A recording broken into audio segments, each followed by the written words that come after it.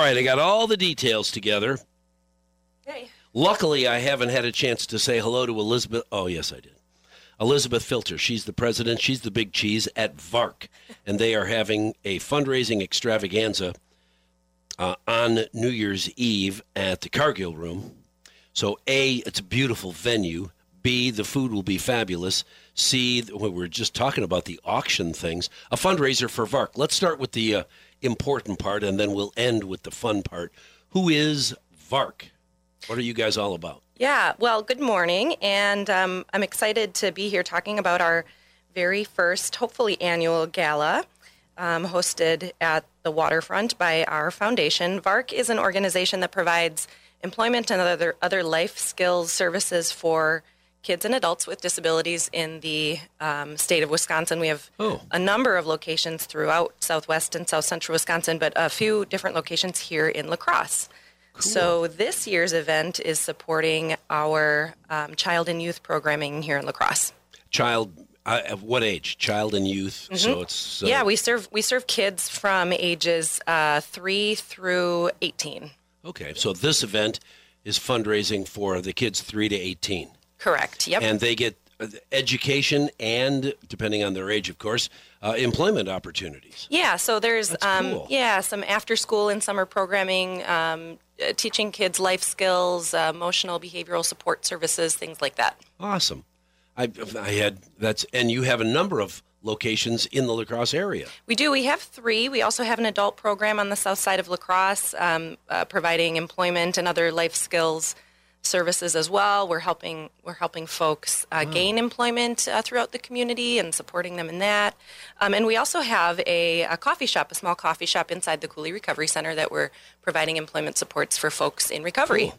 So employment skills they can learn. They run the coffee shop? Yes. Yep. That's and awesome. They learn how to gain those soft skills as well as applicable work skills that they can transfer for to the other next jobs. level. Yep, Yeah. absolutely. Now I know how to be a worker. I'd really like to know how to be the boss. All right. So ballpark. How many kids? Well, kids and adults do you serve in our community? Yeah. So throughout the state, we serve about 850 people annually, and in the La Crosse area, we have about 50 or 60 people that we serve on an annual basis. So it's important that you raise enough money to do all those things because it ain't cheap. Yeah, so our youth program in particular this year is going under a pretty significant move. We'd like to do some build out in our new location, have an outdoor play space in some nice green area that we have. So the gala this year will support all of those efforts. Awesome. All right, let's get down to the nitty-gritty part. You got it. The gala, the fundraising effort at the Cargill Room, 6 o'clock p.m. It begins on New Year's Eve. Black tie? It's a black tie event. I've had some questions mostly from the men on whether tuxes are required. They're not required, but suits and ties are a great replacement for formal wear. Sure. Well, because ladies always have, I own my beautiful dress. I don't own my tuxedo. Well, some people have said they've had to dust it off, so it's been a while, I think, around here. Well, there's that. Yeah, I own a tuxedo, but I got it from my dad when he died, and it's been in the closet since then. So that's how that goes. Now you get all dressed up because everybody loves an opportunity to get dressed up. Come over to the Cargill Room, and you've got appetizers and a 3-course meal planned. That's right. When you walk in, there's a champagne tower and a harpist playing. It's a really nice, kind of elegant style event.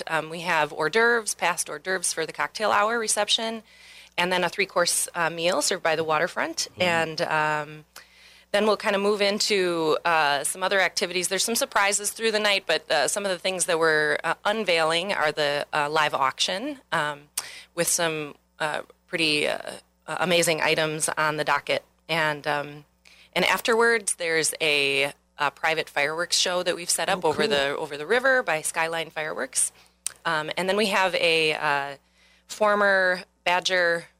He was inducted into the Hall of Fame, Travis Beckham, this year, DJing our event from 10 to midnight. Awesome.